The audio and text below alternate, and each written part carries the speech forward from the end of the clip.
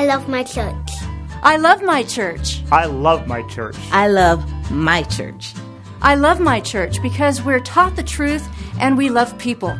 I love my church because everyone is designed to serve, even in junior high ministry. I love my church because this is my home. I love my church because I've learned about God's grace towards me and how to extend it to others.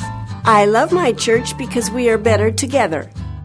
I love my church because we care enough about people to tell them the truth, whether or not it's popular. I love my church because marriage mentoring saved our marriage. I love my church because my whole family is here. I love my church.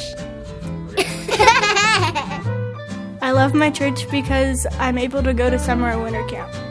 I love my church because it offers an opportunity for my children and myself to grow our relationship with God deeper. I love my church because of the teachers that teach me. I love my church. I love my church. I love my church. I love my church because of the fun activities. I love my church because generous people transform the world. I love my church because it feels like my family. I love my church. I love my church. We love our church. I am so glad to see you this morning, and we are going to finish up the series we have been doing for the last few weeks called I Love My Church. And we have had the opportunity to spend the last few weeks talking about unique ways that the church offers something to us that nothing else in our culture and our society can offer to us. The church was God's plan. Over 2,000 years ago, people began to ask the question. Jesus said, "Who do you say that I am?" And Peter looked at Jesus and said, "You are the Messiah. You are the very Son of God." And Jesus said, "Upon this truth, I am going to build the church." And you know what? He has. He has, and he will continue to do so.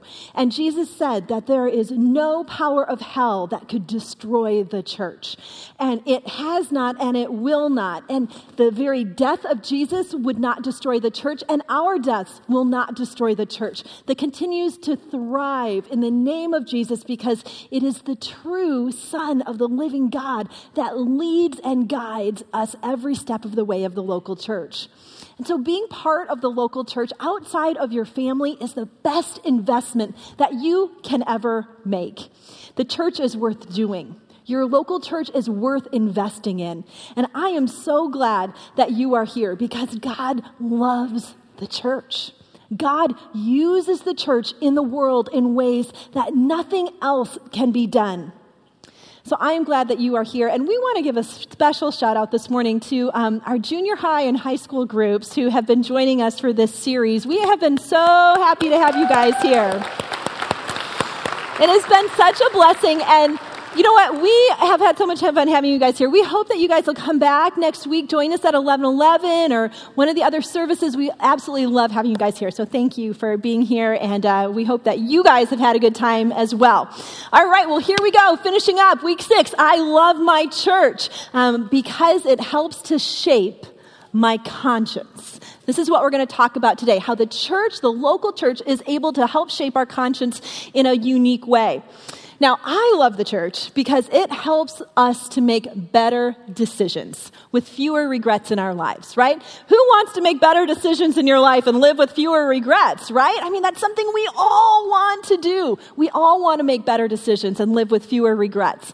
And we make decisions based on our conscience. Our conscience is kind of there to help guide us of which way we should go and what we should do. And people have all kinds of different theories and beliefs and understandings about how our conscience works. Let's just look at a few this morning. Okay, Tim McGraw, country music singer and star. I'm a private guy, and you don't want to be out there preaching to people, but faith leads you in the decisions you make.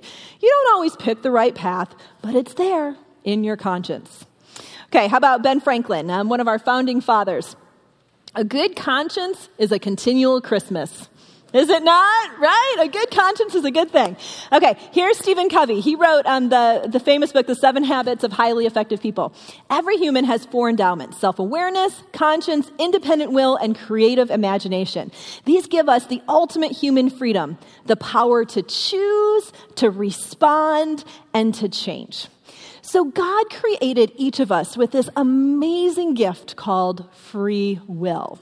we get to choose. We get to make decisions about how we are going to live our life all day long. So our conscience is kind of what you use to make decisions that tell you if things are good or if things are bad. Which way are you going to go with the decisions that you make? And we make decisions every day. We make lots of them. Some are really small and we don't think about, and some of them are really big and have really big, they can be complex, they can be confusing, and they have a big impact on our lives. Do you ever feel like some days you have a little demon on one shoulder and a little angel on the other shoulder, and you're like, who am I going to listen to? Am I deaf in one ear today? Who am I going to listen to? How about relationship decisions? Have you ever made a bad relationship decision? Maybe you thought you were in love, or you thought you were in lust, or you were in something, and everyone tried to warn you. Maybe your mom tried to warn you, your friend tried to warn you, your therapist tried to warn you, but you didn't listen because you thought he was Mr. Right. Or maybe you thought she was Mrs. Right, but maybe she wasn't really Mrs. Right, but she was fun to look at and she made your friends jealous, so you just kind of went with it. Or how about a purchasing decision? Have you ever made a bad purchasing decision? We've all done that. We've all spent money at one time or another in an instant of we wanted it, we thought it was worth it, we thought we needed it, we thought we deserved it, so we spent that money. But then there's a lot of times in our life when we have unanticipated decisions that we have to make. Decisions that we had no idea, we couldn't even plan for them because they just happened to us all of the sudden. Now, my family has had a decision like this that we've had to face in this last month. I have 4 kids at home. I have an 8-year-old, a 6-year-old, a 4-year-old, and a 2-year-old. And now my 2-year-old this summer, she started complaining that her eye hurt. Now, it was sunscreen season and beach and pools, and I just thought that she kept getting things in her eye, but she was persistent. And so we took her to the doctor for her physical, and the doctor couldn't find anything. She's a squirmy 2-year-old, so it's hard to, get tests done on her. But he said, hey, let's send her to a specialist just to make sure. So we waited 6 weeks to get into the specialist. We finally got into the specialist. And as soon as my little 2-year-old Eden was sitting in that chair, and they started looking in her eye, they started drilling me about eye disease history in our family. And I said, no, we don't have any eye disease history in my family. And over again, they started questioning me. And I just started getting that feeling like, oh my goodness, something is wrong. And as they began to do a series of tests, it became very clear that my daughter could not see anything except light out of one of her eyes. And so the doctor came in and he looked and he said, she's got cataracts. I'm like, what? How is that possible? She's a 2-year-old. How do 2-year-olds have cataracts? My dad, who's 79, just had cataract surgery. And he said, no, it's really rare, but sometimes it happens. And she might have had them from birth. It's hard to know. So they decided to send us to a team of specialists at UCLA. So thankfully, cataract surgery is pretty easy to do. There's wonderful surgeons that do them all the time. The problem is, in a pediatric case, like a 2-year-old, is that your brain is still connecting to all the different parts of your body as you're developing, and your eye continues to develop till you're about 7, 8 years old. And so for her, since we don't know how long she hasn't been able to see, her brain has shut down the connection to the optical nerve and just doesn't think it's working. So there's just nothing there even connecting to the brain. So they began this just really intense push. We've got to do surgery on her quickly. We need to get her into surgery. And it began this insurance war of trying to get her cleared for surgery. And all of a sudden, we found ourselves in the middle of this place. 3 weeks ago, this was not even on our radar. And all of a sudden, we were in the middle of this difficult place of having to make some really big decisions that were going to impact the future of my daughter and her story, and the future of our family and what our story was. So they wanted to get surgery scheduled as soon as possible, and so this last Thursday, my little 2-year-old went in for surgery. The doctor said it went well, but it was even more complicated than they thought. They discovered she had 3 different types of cataracts in her eyes. She had one in the nuclear center of her eye, one behind the lens, and then multiple cataracts scattered throughout her eye. And so they took all of them out, and surgery went well, but she still has no vision. in that eye. And so we have a long road ahead of us, likely, to try and see if we can get the brain connecting back to that optical nerve and see what this story is that God is writing for her life. Have you ever had an unexpected decision that you've had to make? One that's impacted maybe your health, but maybe your finances, maybe your family, maybe a friendship. Sometimes these decisions just put themselves right in our lap, and we are asking, how in the world do I make this decision? How do I decide? Sometimes we end up regretting decisions that we've made. Have you ever had a decision that you've made that you regret, that you think, I'm not sure I'm going to tell my kids that story. I'm not going to tell my grandkids that story. If that story comes up, we're just going to reframe it a bit, leave that part out, because I don't want to share that part that I regret so deeply.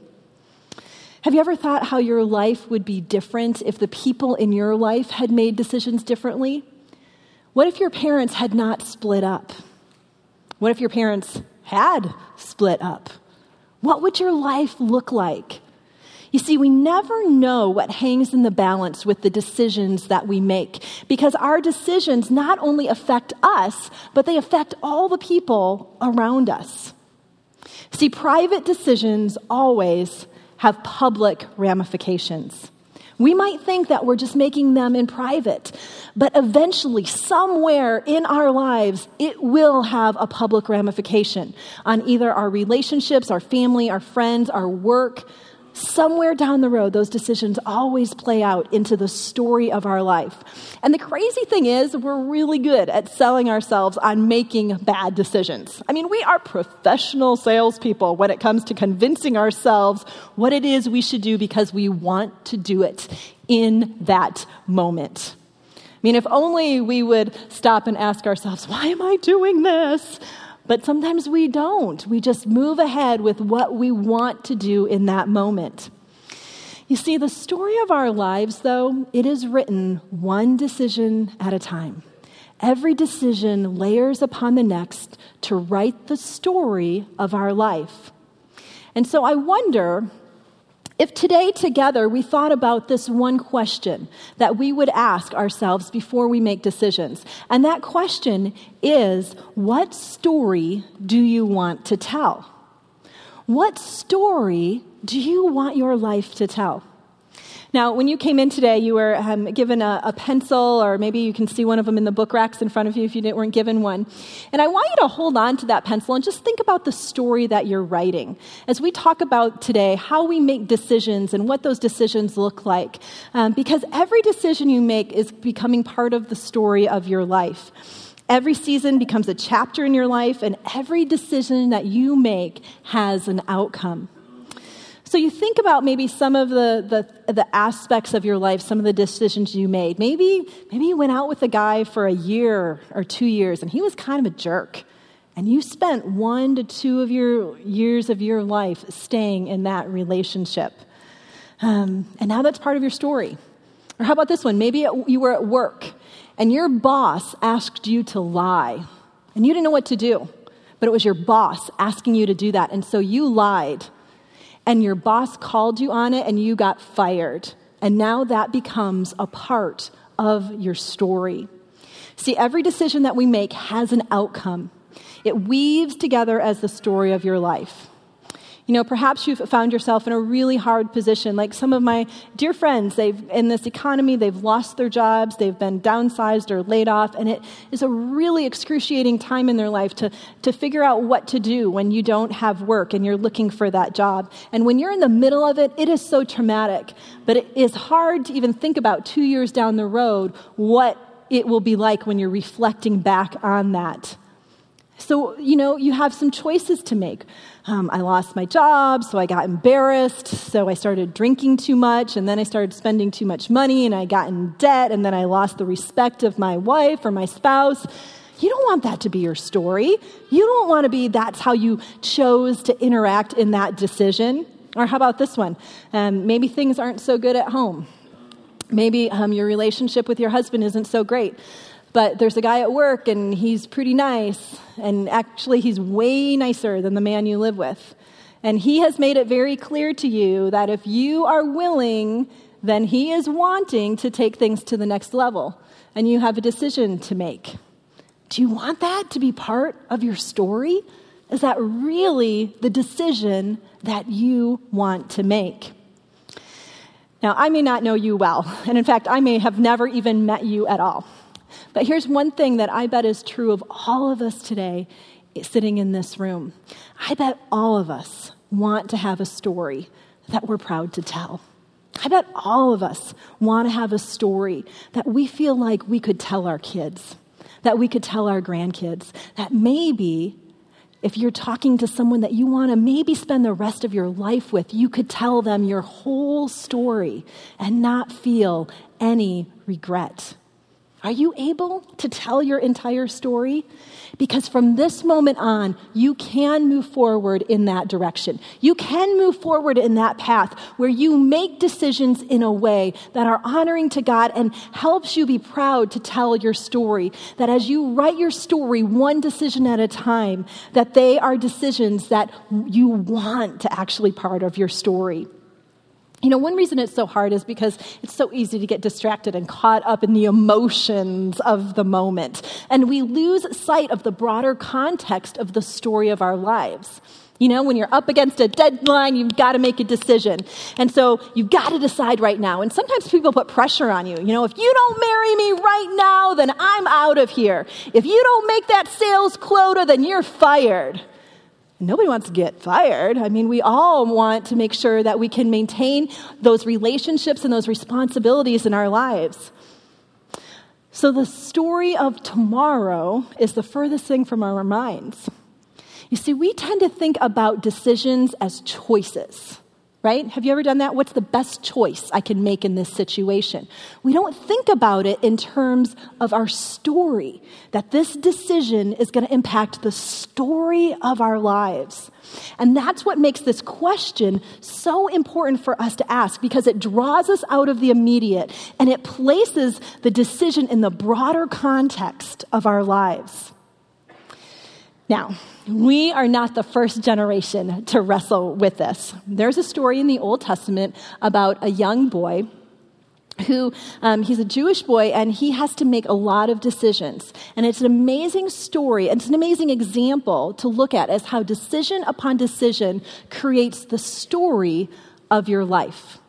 So it's 1850 BC, 1800 years before Christ is born, and there's a teenager named Joseph who is born, and he is one of 11, soon to be 12 sons of Jacob.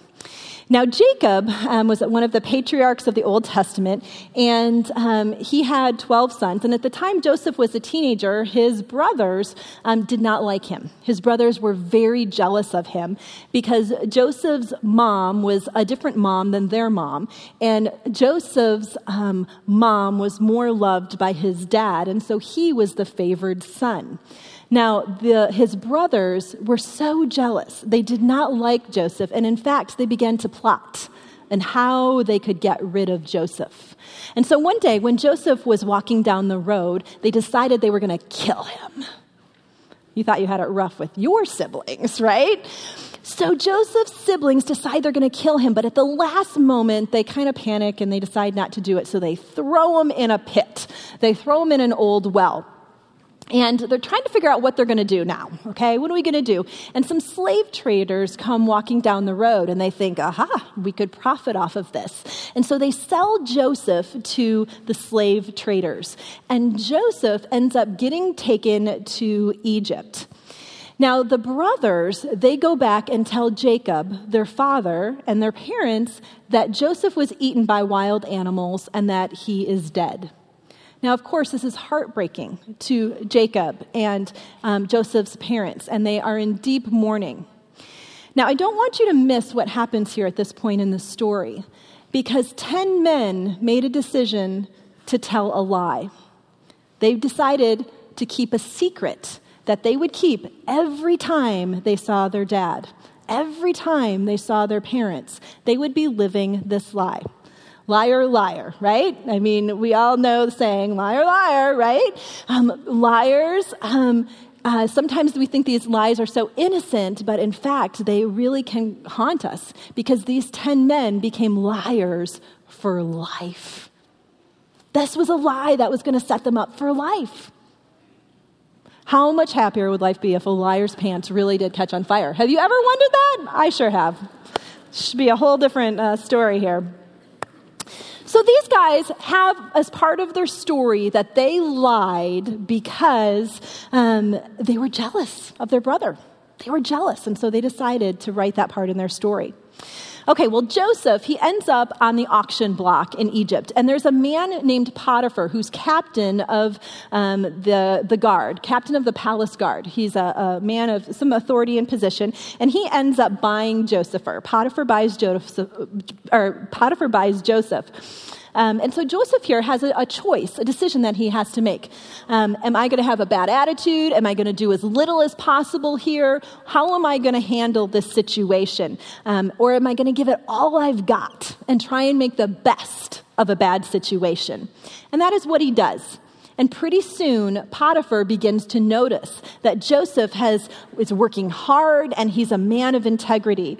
And so he gives Joseph more and more responsibility. So here we pick up the story in Genesis 39:6, and it says this: So Potiphar left everything he had in Joseph's care. And with Joseph in charge, he did not concern himself with anything except the food that he ate. And so Joseph's decision to work hard paid off, and he began to get promoted among the slaves into a significant leadership position with authority and opportunity as the head of the palace guard. Okay, so if this is a movie soundtrack, this is where the music begins to change, because Joseph is now going to be facing almost an impossible situation. It's almost a no-win situation either way that he goes. Genesis 39:6 goes on to tell us this: Now Joseph was well-built and handsome. Where do you think this is going? Well, it says this, Genesis 39:7, After a while, his master's wife took notice of Joseph and said, "Come to bed with me." Now, Joseph is 1,000,000 miles from home. He is probably a teenager of about 18, 19 years old. For all practical purposes, he probably feels like God has completely abandoned him. He's got no family there to hold him accountable. He's in a foreign country, and his boss's wife has asked him to go to bed with him. So he is a slave, and he has been taken notice of as a slave, and he has a big decision to make. So what do you think he's going to do? What would you do if you were in that situation? Well, here's what Scripture tells us he decided. In Genesis 39:8, it says, he refused. Now, Joseph is going to begin to do something very interesting here. He begins to rehearse his story out loud. Scripture tells us he says this: With me in charge, he told her, Potiphar's wife, my master does not concern himself with anything in this house. Everything he owns, he has entrusted to my care. No one is greater in this house than I am. So Joseph does not let this powerful temptation or even these terrible circumstances overshadow the story of his life. Joseph does something that might be helpful for all of us to think about doing when we have a very difficult, maybe even an impossible situation to make. He talks out loud about what the ramifications of that decision is going to be. Now, in Joseph's case, that's right there in front of Potiphar's wife. He says something like, well, Mrs. Potiphar, I'm flattered, but you have to understand, I came to this land as a slave. I came here with no rights and no future. And your husband, yes, the one to whom you are married, your husband is the one who purchased me, and he treated me with respect. And in fact, he gave me the opportunity to serve me and your family. He has entrusted me, and I have worked hard. I've done everything you've required with me, and with God's help, he's preserved my life. So Scripture goes on to say this, Genesis 39:9, my master has withheld nothing from me except you, because you are his wife. And so I can almost envision Joseph saying, Mrs. Potiphar, that is your story. You're his wife. Do you really want to be an affair with a Jewish slave as part of your resume? Do you want that on your story? And then Joseph asks this amazing question in Scripture. Genesis 39:9. How then could I do such a wicked thing and sin against God? So, and again, I envision if this was the movie soundtrack, the music would speed up and quicken and get louder here because Genesis, the writer of Genesis lets us know that things continue to intensify for Joseph. Genesis 39:10, and though she spoke to Joseph day after day, he refused to go to bed with her. So Joseph is getting repeated offers, but he knows that private decisions will always have what? Public ramifications. So Joseph's decision, I imagine, is likely difficult for Potiphar's wife, humbling, probably humiliating. Perhaps she had slept with numerous slaves in her husband's guard. Perhaps she had never been refused before. And so she got angry. And she decided to make up a lie about Joseph. And she accused him of raping her. Now, Potiphar is in a tough situation here. He really has no choice but to respond to this accusation that his wife made. He has to punish Joseph. Now, this is just a hunch here. This is just a theory. But because Potiphar doesn't immediately call for Joseph's execution, I just wonder if maybe Potiphar had just a little bit of a sense of what was going on with his wife. We don't know. But he does need to take action, and so he throws Joseph into prison. Joseph is put into a political prison where Pharaoh, the king of Egypt, would keep political prisoners. Now, this is what Scripture goes on to tell us about Joseph in Genesis 39:20 through 23. But while Joseph was there in prison, the Lord was with him. He showed him kindness and granted him favor in the eyes of the prison warden. And so the warden put Joseph in charge of all those held in prison. He was made responsible for all that was done there. The warden paid no attention to anything under Joseph's care because the Lord was with Joseph and gave him success in whatever he did. Really? The Lord was with Joseph? How do you figure? Because if the Lord was with Joseph, would all of this really have even happened? Would Joseph had been taken to be killed by his brothers and then sold into slavery and had to go to a foreign country without his family as a teenager where he knew no one? Would he have been enslaved? Would he have been accused as an innocent man of a crime he did not commit and then thrown into jail? Really? The Lord was with Joseph? How do you figure? Well, Joseph's story is not over. And your story is not over either. And maybe if the Lord could be with Joseph through all that he was going through, just maybe, the Lord is with you and the decision that you are facing today. Now, I can tell you, my sweet Eden, who is 2 years old, surely does not deserve to be blind in one eye. But we have a mighty God that is with us, and God is not finished with Eden's story yet. And we don't know how this story will end. And even if she never recovers her sight in that one eye, we know very, very clearly that God is still present, that God is writing the story of her life. He is writing the story of our family's life. And that even if she never regained sight, we can still see God very, very clearly.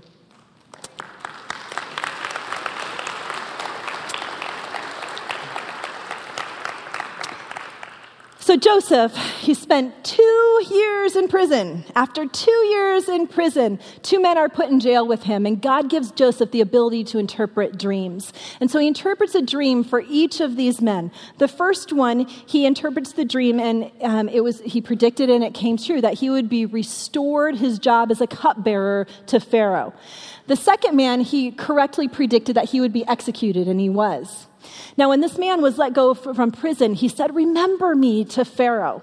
But the cupbearer went back to work and forgot about Joseph and did not remember him. And 2 more years passed, and he was still in jail. And I can only imagine that Joseph had really resigned himself to thinking, this is as good as it's going to get. I've got favor in the prison warden's eyes. I have some responsibility here in prison, and this must be my life. This is what God has for me. But then everything changed. Everything changed because Pharaoh, the king of Egypt, had a dream. And it was a dream that he thought was very important for the entire nation of Egypt, but he didn't understand it. And he couldn't find anyone to interpret the dream for him. All his magicians could not interpret the dream. And then the cupbearer remembered Joseph. He remembered Joseph in prison, and he remembered, I know someone who is good at dream interpretation. And so Joseph was brought to Pharaoh, and Pharaoh saw in Joseph something that all these other people had as well, that Potiphar had found in Joseph and prison warden could found. They found that he was a man that was trustworthy. And Pharaoh made Joseph the prime minister of Egypt. Now, his main job began to store up food for Egypt for the next 7 years to prepare for the coming famine. This was the dream that Pharaoh had had that Joseph had interpreted. And so once again, Joseph poured everything he had into his job that he found himself in that moment. And in 7 years, a devastating famine hit the land. And there was people that were starving all around the area of Egypt. But Egypt had wisely stored up enough food and provisions that they had enough for both animal and humans. And so people in the surrounding area began coming to Egypt, begging, asking for food and for provisions. And some of those people that came into Egypt were Joseph's brothers. They were starving, and they came to Egypt looking for food. And perhaps one of the most dramatic moments in the Old Testament scriptures, Joseph comes face to face with the 10 brothers who sold him into slavery. And this is what scripture says. Genesis 45:3. Joseph said to his brothers, "I am Joseph. Is my father still living?" But his brothers were not able to answer him because they were terrified at his presence. His brothers must have been terrified that they would get treated as they had treated Joseph. They probably thought, there's no way that Joseph is going to find favor with us. But Joseph was not anything like his brothers. Joseph had decided to live a life worth telling.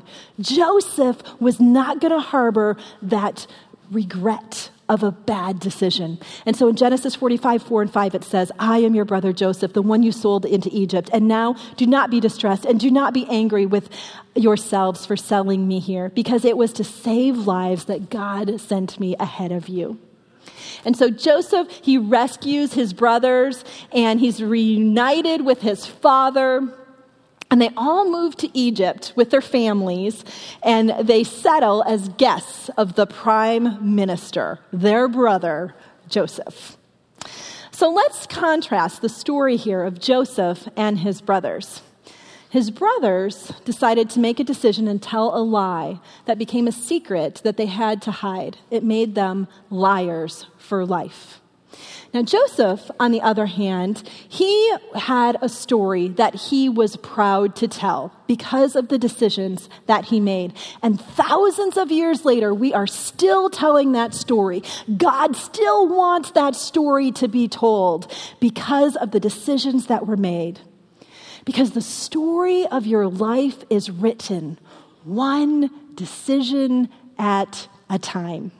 So what story do you want to tell? Don't ever make a decision that's going to make you a liar for life. You want to be able to have a story that you're proud to tell, that you can tell your kids and your grandkids, and maybe even someone that you want to spend the rest of your life with. I'm going to invite Jay to come on up, and we're just going to close with a little bit of worship. And I put together a little card here, and they're just in the back on the tables. And if this would be helpful to you, you're welcome to grab one or a couple of these on the way out. And it just says, what story do you want to tell? And I want to encourage you, maybe take this home, put it somewhere that reminds you when you're making a decision, not to just ask that make that decision in the context of what is the best choice in the moment.